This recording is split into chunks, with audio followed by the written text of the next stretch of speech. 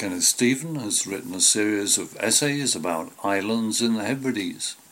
Today he talks about Mingulay.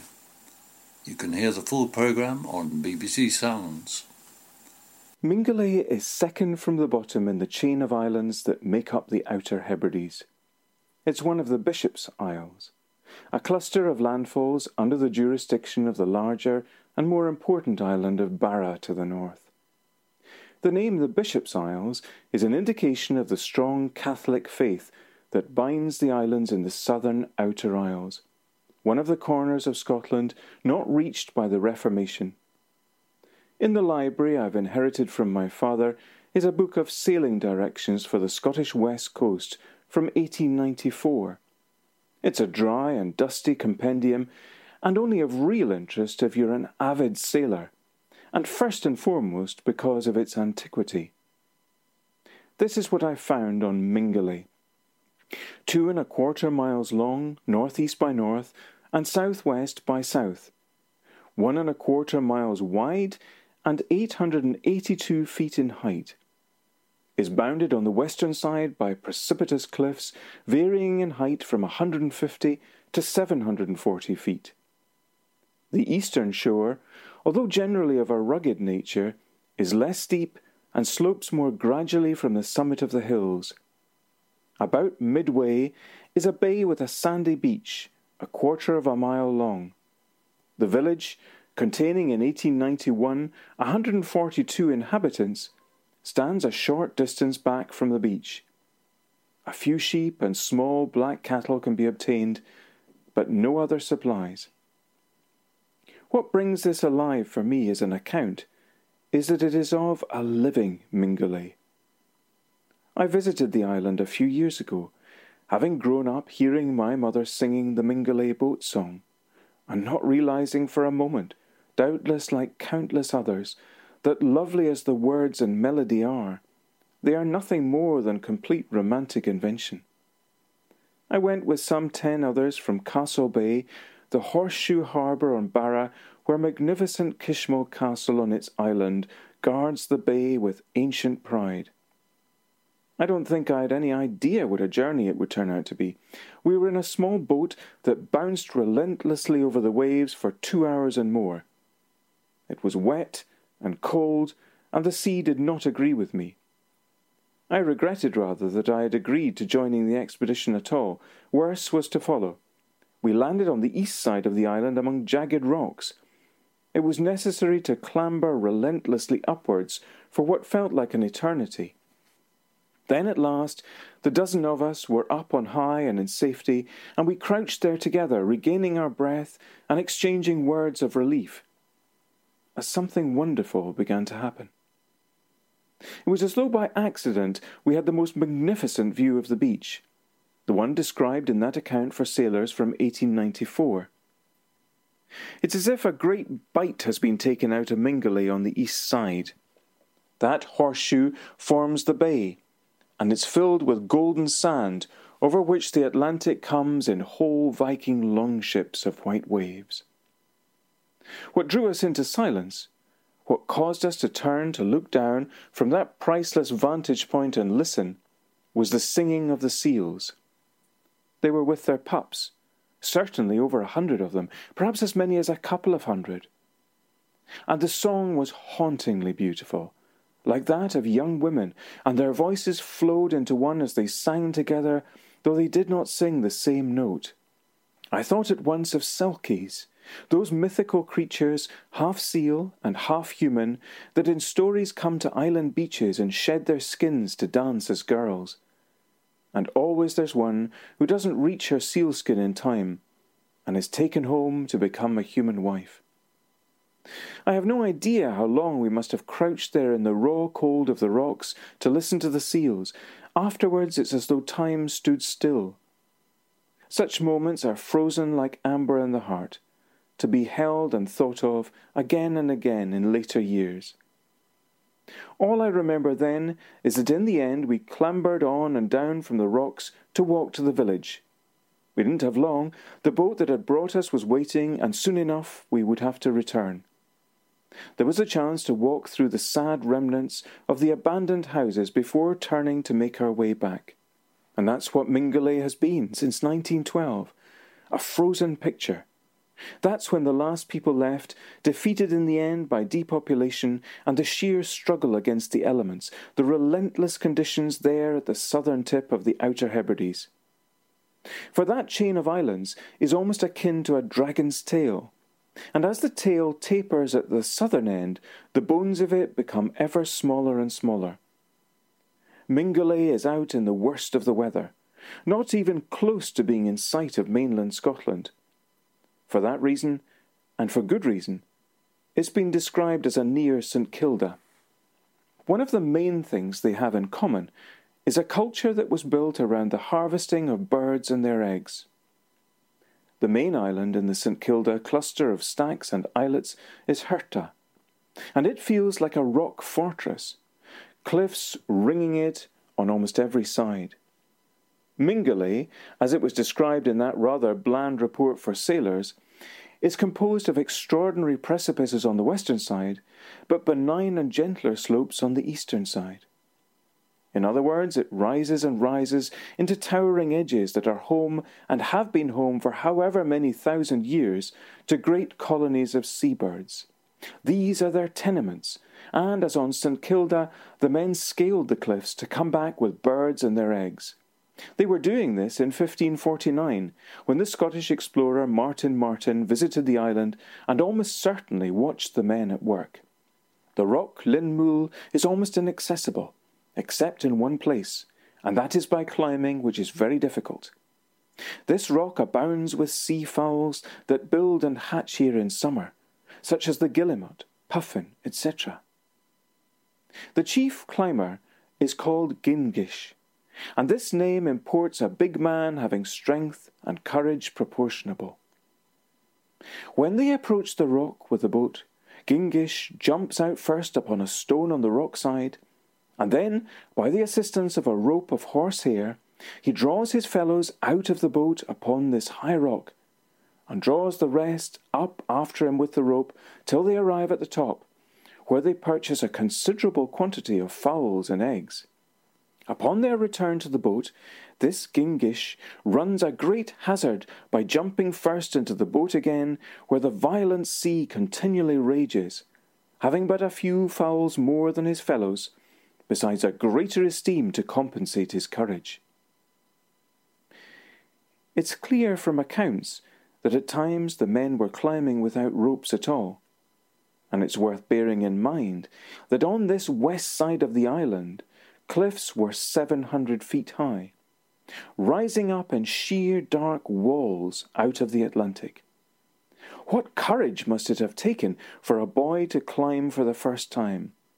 And what if he were afraid of heights? Perhaps the very thought of such a thing would have been impossible here on Mingulay, as in St Kilda.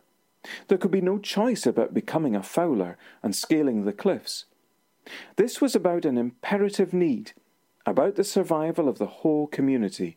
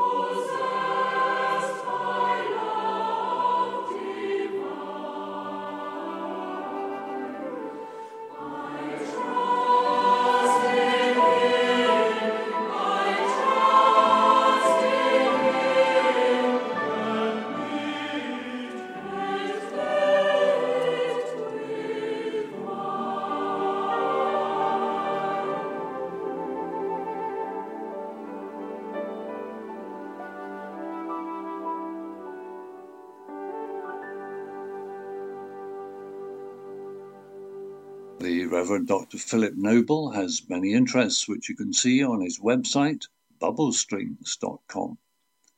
In this series on Heart and Soul, he's talking about different aspects of Jesus' ministry. Today, he tells us to be aware of the signs around us. Red sky at night is a shepherd's delight. Red sky in the morning is a shepherd's warning. There are a few other well-known proverbs that still apply roughly today, and people have put some faith in them, but nowadays, really, they don't bother too much, because at any time of the day or night, you can switch on the television and you'll get a weather forecast, or even look up your app for your own local area, even radar maps of when it's going to rain, almost to the hour. The problem is that often these are fairly accurate, but often only just so, because each local situation has maybe a mountain or a valley or a lake or something in the way, and that will cause the weather to be just a bit different there. So it might be worth learning for your own location how to read the signs. There's a very interesting custom that's almost died out in the Pacific Islands, particularly the Marshall Islands. And this is where the people travel from one tiny island to another tiny island, maybe hundreds of miles away, using a map. But the map is made out of sticks tied onto a bamboo frame. If you can imagine a rough square of bamboo, and then sticks tied on at different angles, at different curves, and crossing in different ways.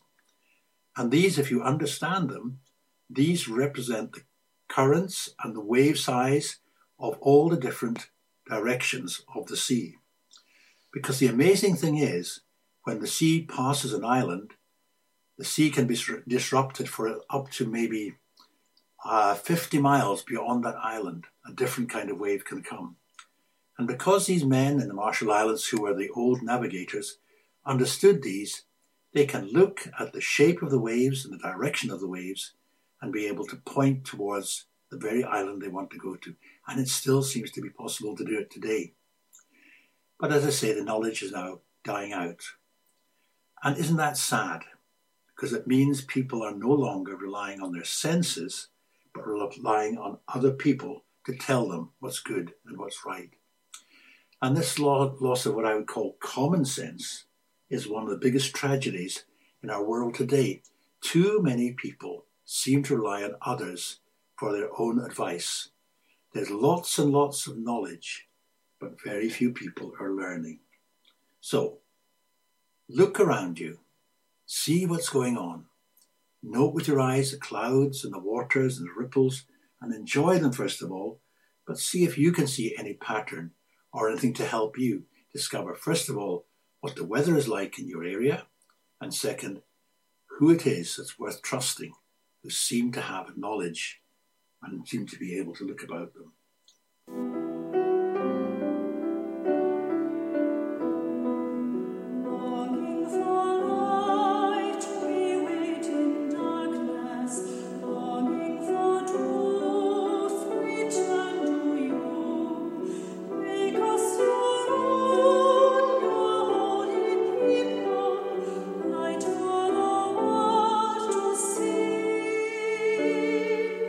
Christ, the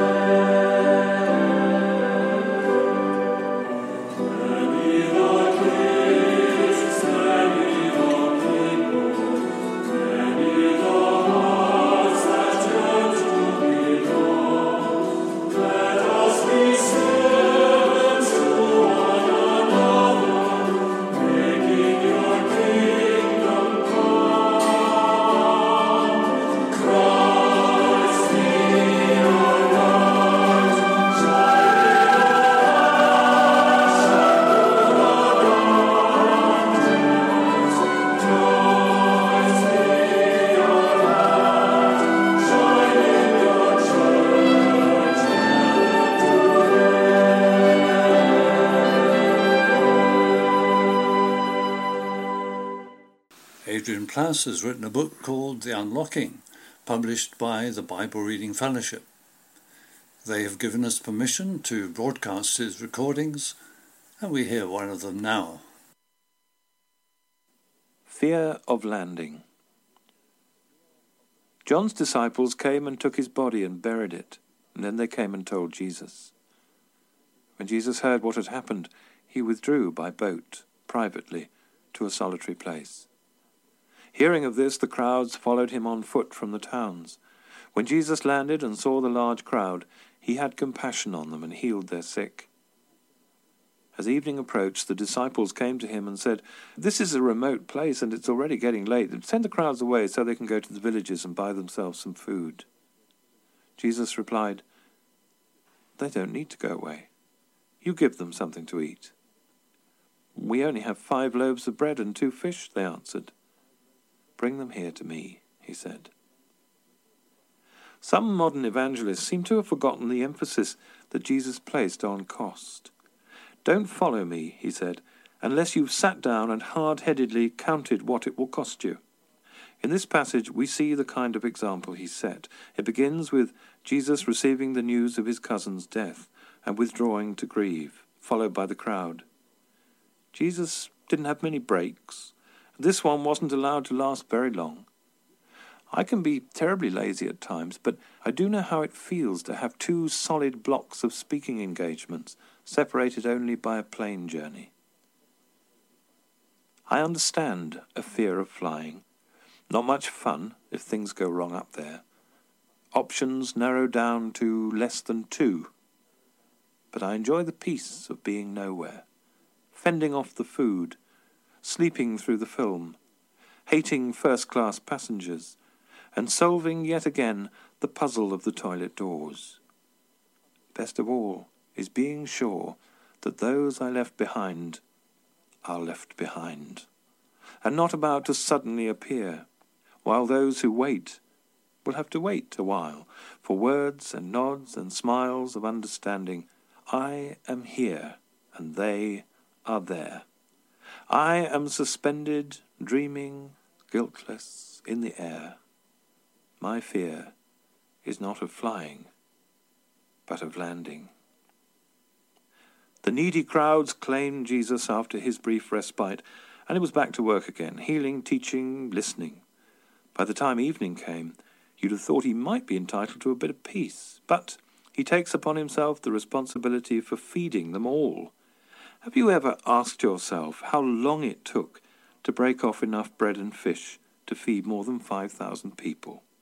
That was one time-consuming, hand-aching miracle. Time for a rest? Not yet. If you've ever watched people descend on a speaker after a big rally, you'll know how long it took for Jesus to dismiss them. And finally, they'd all gone. Sleep now? No. Time for essential prayer. And if you'll read on, you'll see that the night was far from over. Not everyone's called to a life of grinding toil, but the commitment to Christ that is asked of us if we want to be of any use is exactly the same, and we are right to fear it. The cost is very high. Pray with me. Lord Jesus, sometimes we fantasize about doing great things for you, but as with all fantasies, the reality is quite daunting. Show us by your example how to work and rest and pray so that we can be as useful as we are capable of being. Amen.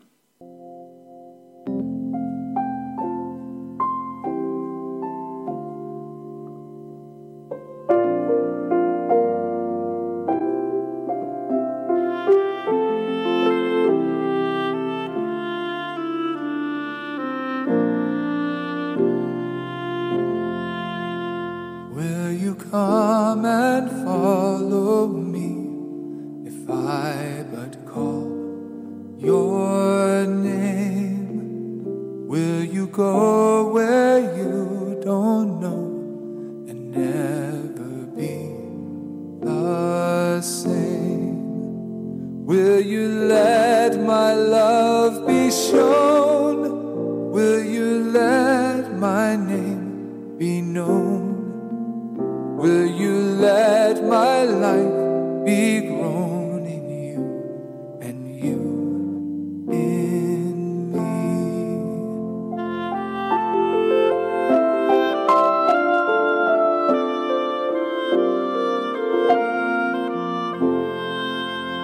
Will you leave yourself behind if I but call your name? Will you care for cruel and kind and never be the same? Will you risk the hostile stare? Should your life attract or scare? Will you let me answer prayer in you and you in me?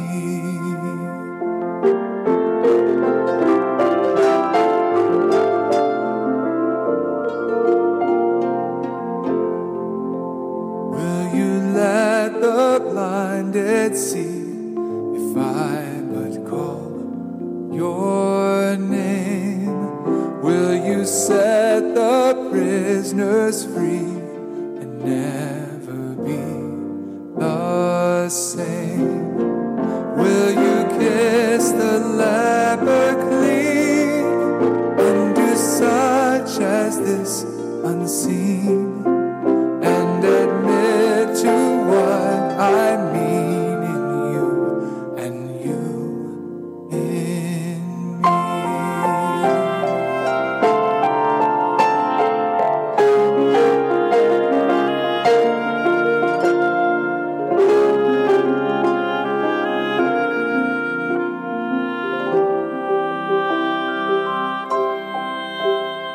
Lord, your summons echoes true when you but call my name. Let me turn and follow you and never be the same. In your company I'll go where your love and footsteps show. Thus I'll move and live and grow in you and you in me.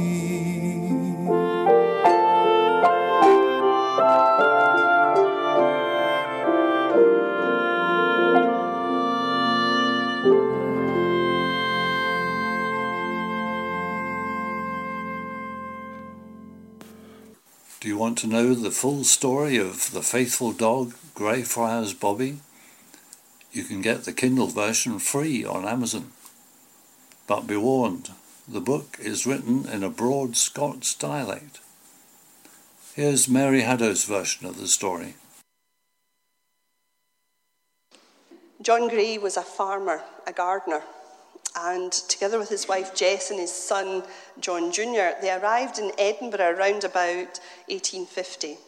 He couldn't find any work, naturally enough for a farmer. He couldn't find any work as a gardener. And so what he did was he became part of the police force at that time and was a night watchman in Edinburgh.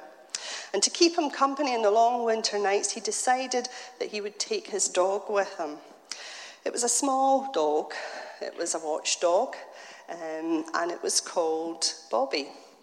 And together, John and Bobby became familiar sights on the streets of Edinburgh. But the years on the streets seemed to take its toll on John, and he became ill. And we know this because he was treated by the police surgeon. But eventually he became so ill that he died. And he was buried in February 1858 in Greyfriars Kirkyard. Now, very soon, Bobby was the one who became centre of attention. He touched the hearts of those who were round about, the neighbours round the kirkyard, because every day Bobby would be there on the grave of his master, keeping watch as he'd always done. He was there in all kinds of conditions. The gardener and the keeper of Greyfriars Kirk tried to shoo him away, but he didn't give up. And eventually they provided a shelter for him just so that he could be there. Bobby's fame spread throughout Edinburgh, and it's reported that almost on a daily basis the crowds would gather at the entrance of the kirkyard waiting for the 1 o'clock gun that would give the signal of the appearance of Bobby leaving the grave for his midday meal, because he would follow a man called William Dow, a local joiner and cabinet maker who was a friend and of John and went to the same coffee house, and there they were given a meal. In 1867, new laws were passed that required all dogs to be licensed in the city, or they would be taken away. And Sir William Chambers, the Lord Provost, decided that he would pay Bobby's licence and presented him with a collar with a brass inscription that says, Greyfriars Bobby from the Lord Provost, 1867, licensed. And that collar can be seen in the museums in Edinburgh. Now, many people took care of Bobby, but he still remained loyal to his master. For 14 years he was there. He was on constant watch and guard until his own death in 1872. And Bobby's headstone reads, Greyfriars Bobby died 14th of January 1872, aged 16 years. Let his loyalty and devotion be a lesson to us all. Bobby showed amazing faithfulness towards his friend John. He toughed it out through bad weather, long nights, the threat of new rules that could have just seen the end of his time on earth. And I find that amazing, the loyalty and the faithfulness. But I'm more amazed by the many stories we hear in the Bible about God's faithfulness to us, about how God is always with us, caring for us, wanting the best for us. And sometimes we become so used to that fact that we just let it wash over us. God is faithful. The steadfast love of the Lord never ceases. His mercies never come to an end. They are new every morning, and great is your faithfulness. But let's remember too that it's not just terriers that are called to be faithful. It's all of us too. That friendship that God offers to us is a gift. And if we accept it and we return that friendship, life can become something totally different.